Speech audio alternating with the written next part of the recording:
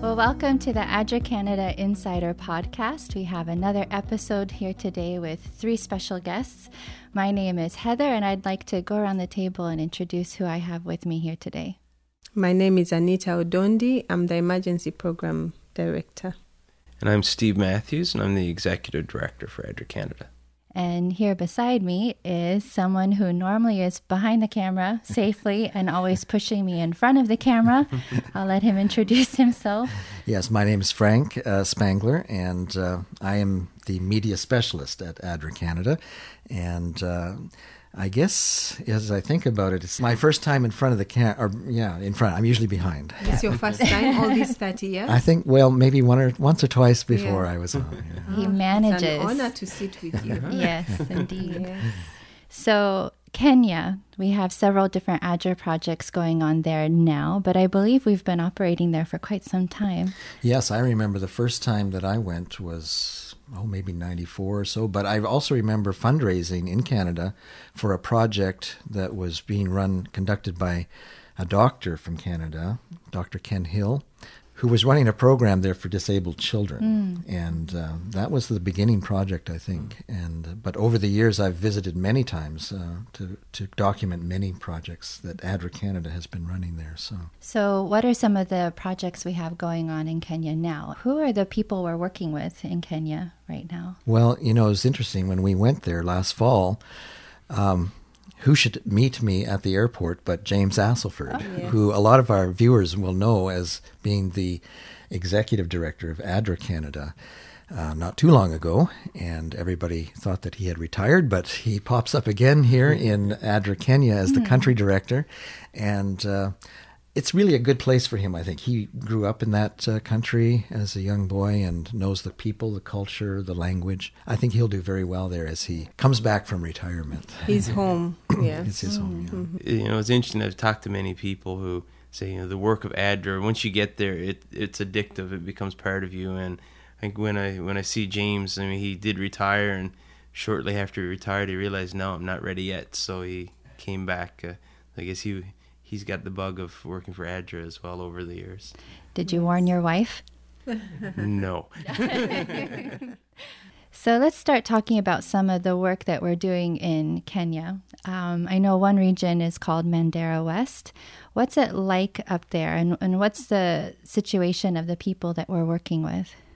Mandera is a semi-desert area. It's very sandy. There are really no roads. When you're driving through the community, you make your own road. It's all sand. Like a typical semi-desert, it's small bushes around and lots of camels and cattle. That's what the people have for their food as well as for their livelihood. And when I started with ADRA Canada in 2013, a project had been ongoing since 2009 that had started as a food assistance project, because in such an environment, it's either too dry or too wet when the rains fall. Although the dryness goes for maybe 8 to 9 months of no rain, and sometimes a whole year without any rain. Wow. So at that time, we were providing food through the Canadian Food Grains Bank. And after 2-3 years of just providing food, started to teach them how to grow vegetables that could survive long dry periods, and started teaching them how to conserve water as much as possible so that they can use for the vegetables and use the manure from the animals to fertilize the vegetables. And I remember people were testifying that they had never eaten kale, which is the local vegetable that we have in Kenya. They had never eaten that because they thought it was for the people that lived in Nairobi. And for them, it was milk and meat. And they were very, very pleased by this. They started selling as awareness grew. And women were making income for the very first time in their lives selling this vegetable, which was a rare commodity. And it has since grown to teaching them how to take care of their animals better, how to conserve water even more. And now it is such a success story, one of our most successful stories. When you go there now, and you see the portions of land that have been fenced with grass in them. It's a miracle. Yeah, it's a blessing. And with the fenced areas, we've taught them how to make fodder, so basically to make hay bales. They make a wooden box and they pack the hay into that, and so that's how they are able to save food. Because when it rains there, it gets very green. I was shocked while we were there. They told me that it had started raining 8 days before, and everything was lush and green. And I'm looking and thinking, like, this field looks like such a fertile place, but once the rain goes, everything dries up again. So they're able to take that, make fodder out of it. But it was interesting because we went to Mandara to document the drought. Yes. And It's been going on for 8 months. 8 months, yes. Wow. No rain. Yes. So we had our tickets booked. We flew over, and it's funny. Just before we left from Canada, we hear that Frank's saying it's raining a lot here. Yes. Then when we get to Nairobi, he's like, I don't know if you guys should actually come up here. It's so bad. And so maybe, Frank, if you want to tell your experience there. Exactly. The whole reason why we went was to go and document the drought. I had never been into Mandara before, and so other people had gone. Anita, you had gone, and Sharmila had gone, and so we had a lot of still shots, but we didn't have any video to tell a video story about, like you say, one of the most successful projects. So the idea of my coming on this trip was to go in and get some really good video of the horrible drought. But about a week before I was to fly in, we were getting messages, you probably won't be able to go. The community is cut off because of a huge flood. Wow. Unbelievable. Not only was it raining there, but it was raining further up the river. The seasonal river that comes by the ADRA office there, from Ethiopia even. It was really raining heavy up there, and that water was just coming all the way down and had flooded the whole area. They said that the water was almost up to where the airstrip was. Wow. And the airstrip's on the opposite side of where the town is. Yes, with no road. Well, there's a road, but no bridge. And it's a dirt airstrip too. Oh, Yes. yeah. And so Yeah. they thought we probably wouldn't be able to fly in. But then 2 days before, they said the water has receded, and it looks like the plane is going to go. If you want to go, come. But you're going to have to cross over a river in a barrel. In the barrel? Well, it wasn't clear whether I was going to be inside the barrel, like I was going over Niagara Falls or something, or on top of the barrel, riding on top. Either way, it sounded exciting. Yes, well, Or something. I don't mind getting wet. I know how to swim, but my camera doesn't know how to swim.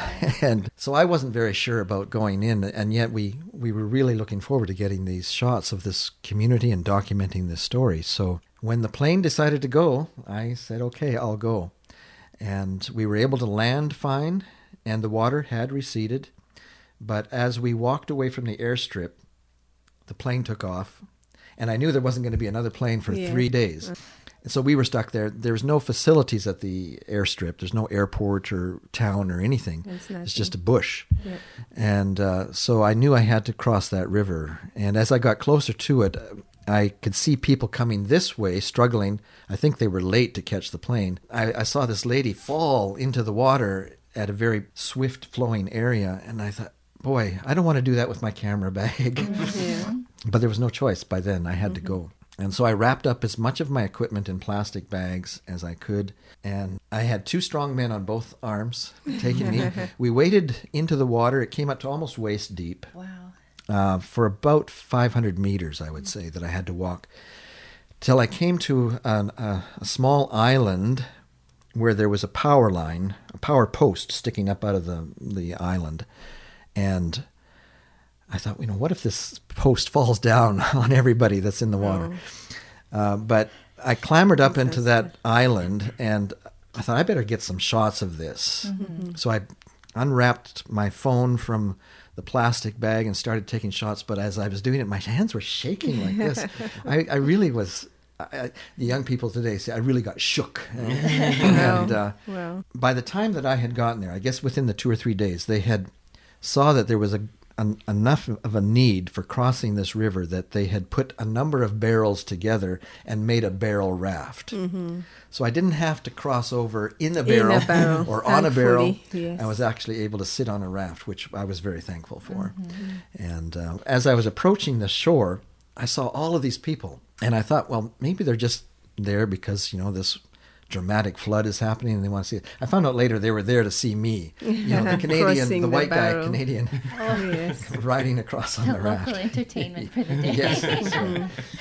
But that was my experience of getting into Takaba, which is where our ADRA office is located. Mm-hmm. And as I was wading through that water, I thought, Anita shouldn't have to do this. Yes, and that's when I sent the message. I remember you sent a message, very kind, that Anita shouldn't, walk through, since it was waist deep, right? Yeah, very unsafe. But the interesting part is, I think that just made us want to go even more. Yes, we said, Yes.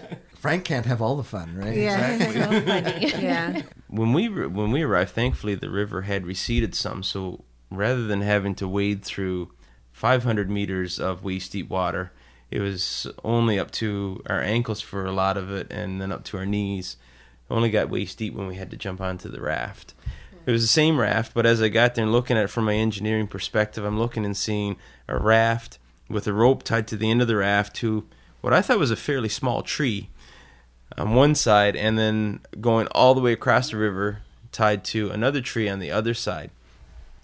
When we started going out, and this wasn't a slow-flowing river, was it, Frank? No. This thing was moving pretty quick.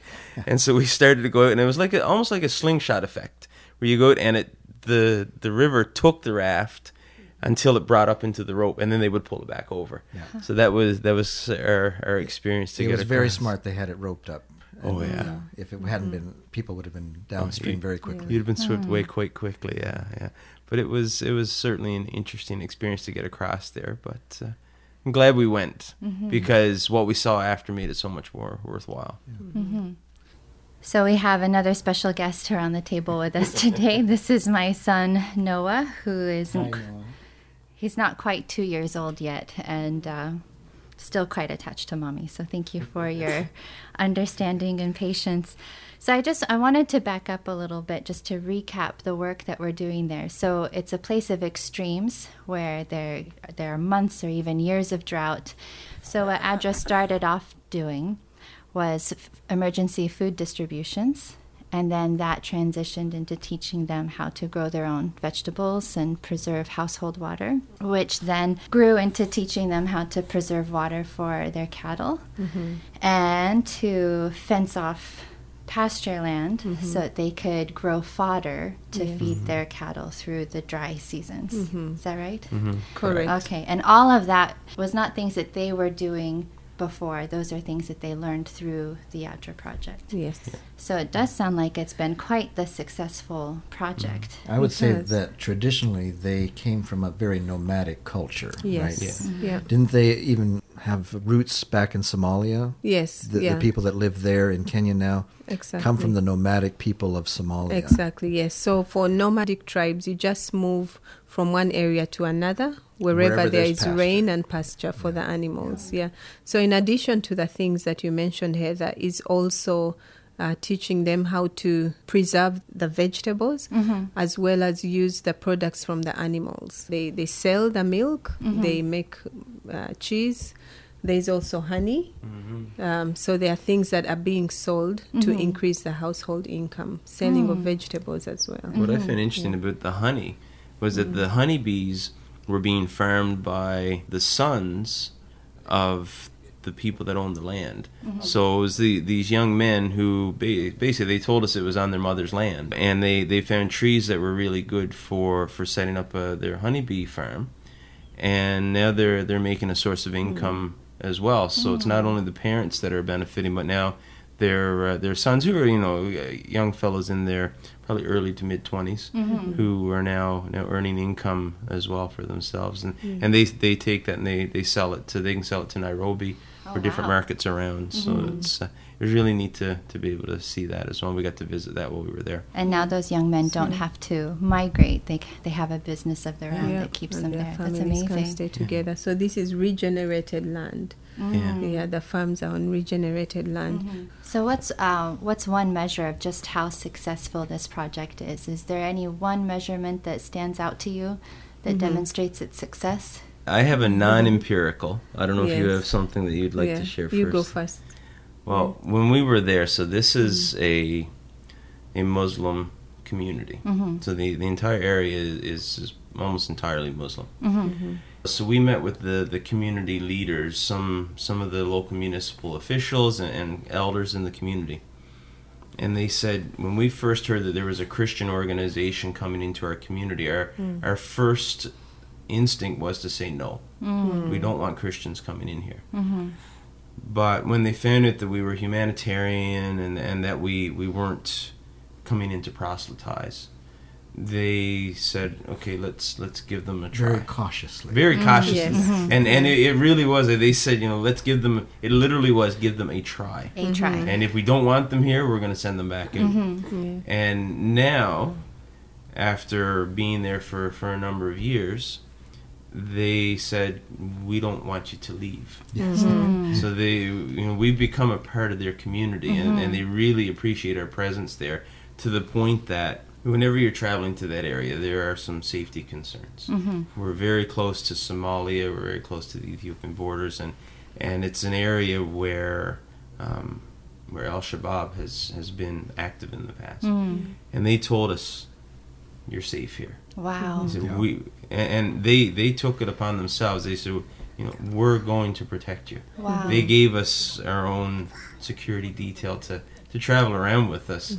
And they said, nothing is happening to you. One thing that stands out for me that is a big success is this community has never had a bank ever. They don't know what a bank is, right? Yeah.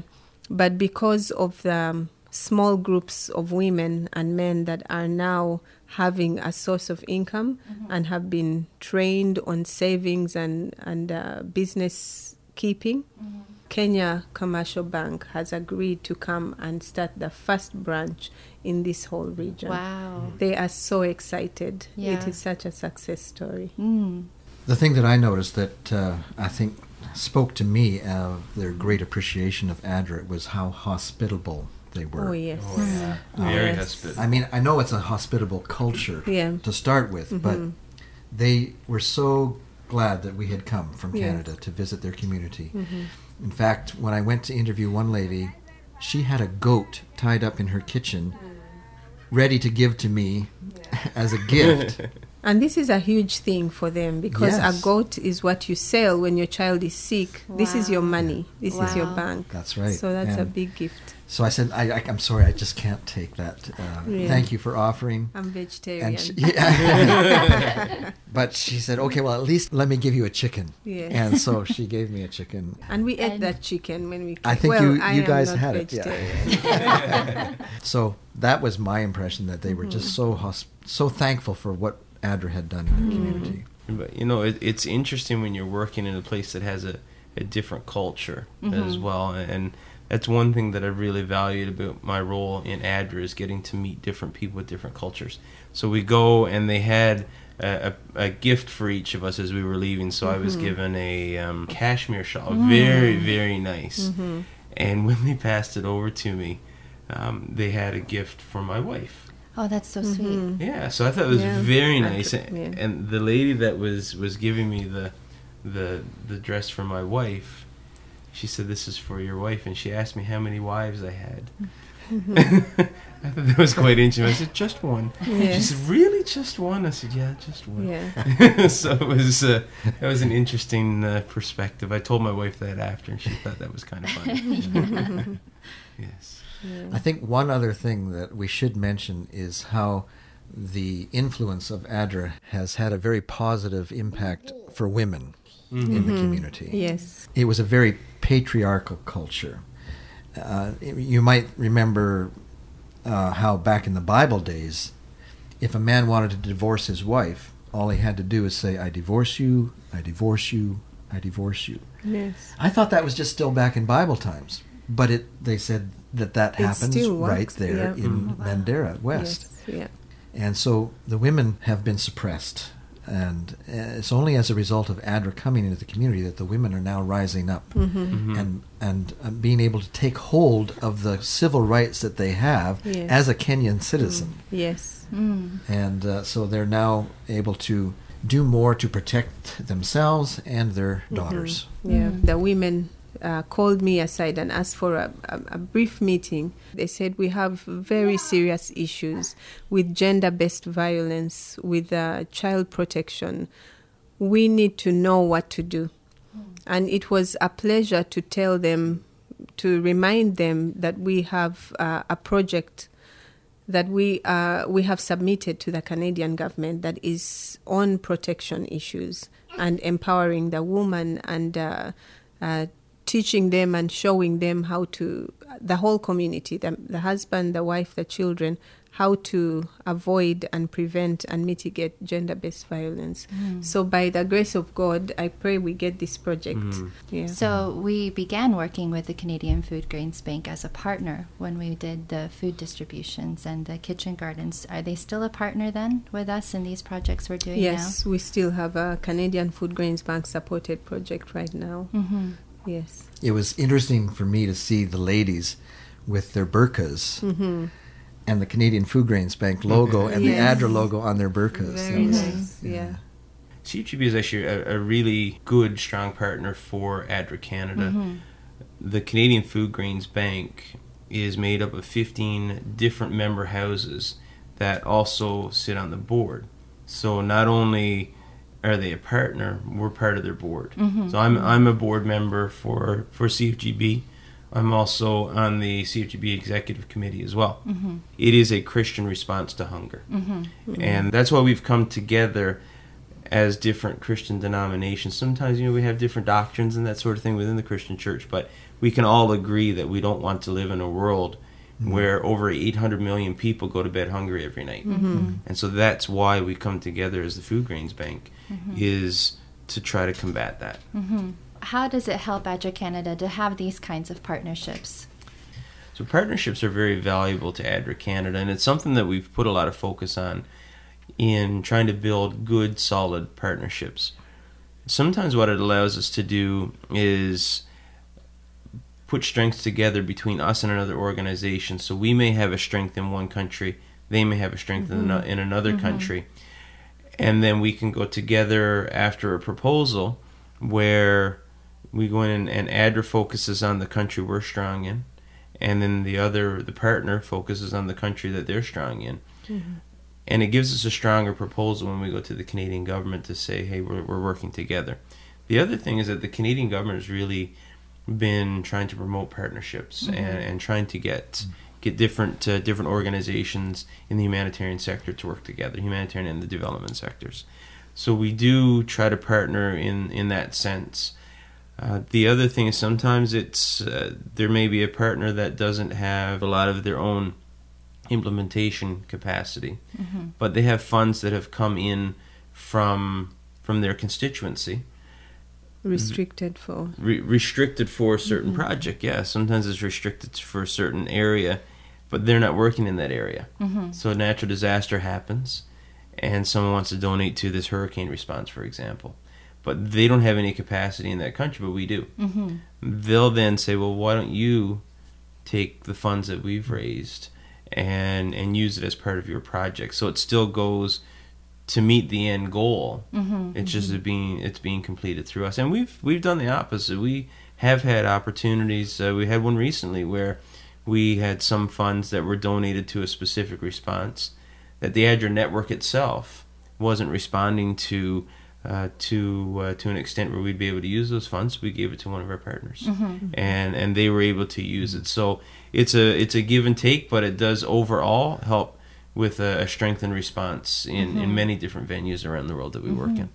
Was there any other place that you visited while you were in Kenya? Yeah, on our way back from Kisii, driving back to Nairobi, we passed through the Masai Mara area, and we passed through there on the Sabbath. We were able to visit some wildlife, and sweet. I think Frank was really in his glory to be able to be there and get some some nice shots along the way. Yes, we had a wonderful time. We were given a special invitation by an Adventist family that have a lodge there in Masai Mara. And I always love filming the animals, and they had connections. We were able to get into a nice safari vehicle and spend a wonderful Sabbath day out in Masai Mara. So I thought today that this would be a perfect blanket to put on our table. This is a Maasai, typical Maasai blanket. Yes.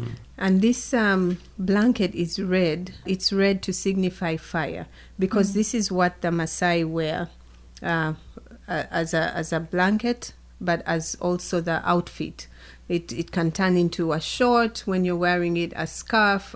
They use it in the day, in the night. But because it's red, the animals think it's fire, which helps them to protect them against the animals since they live in the wild. Yeah, it's such, it's everything. It's everything. It's a bed sheet, it's a short, it's a skirt, it's a dress, it's a scarf. Very beautiful. Now I'm trying to remember, did we see all of the big five? What did we see?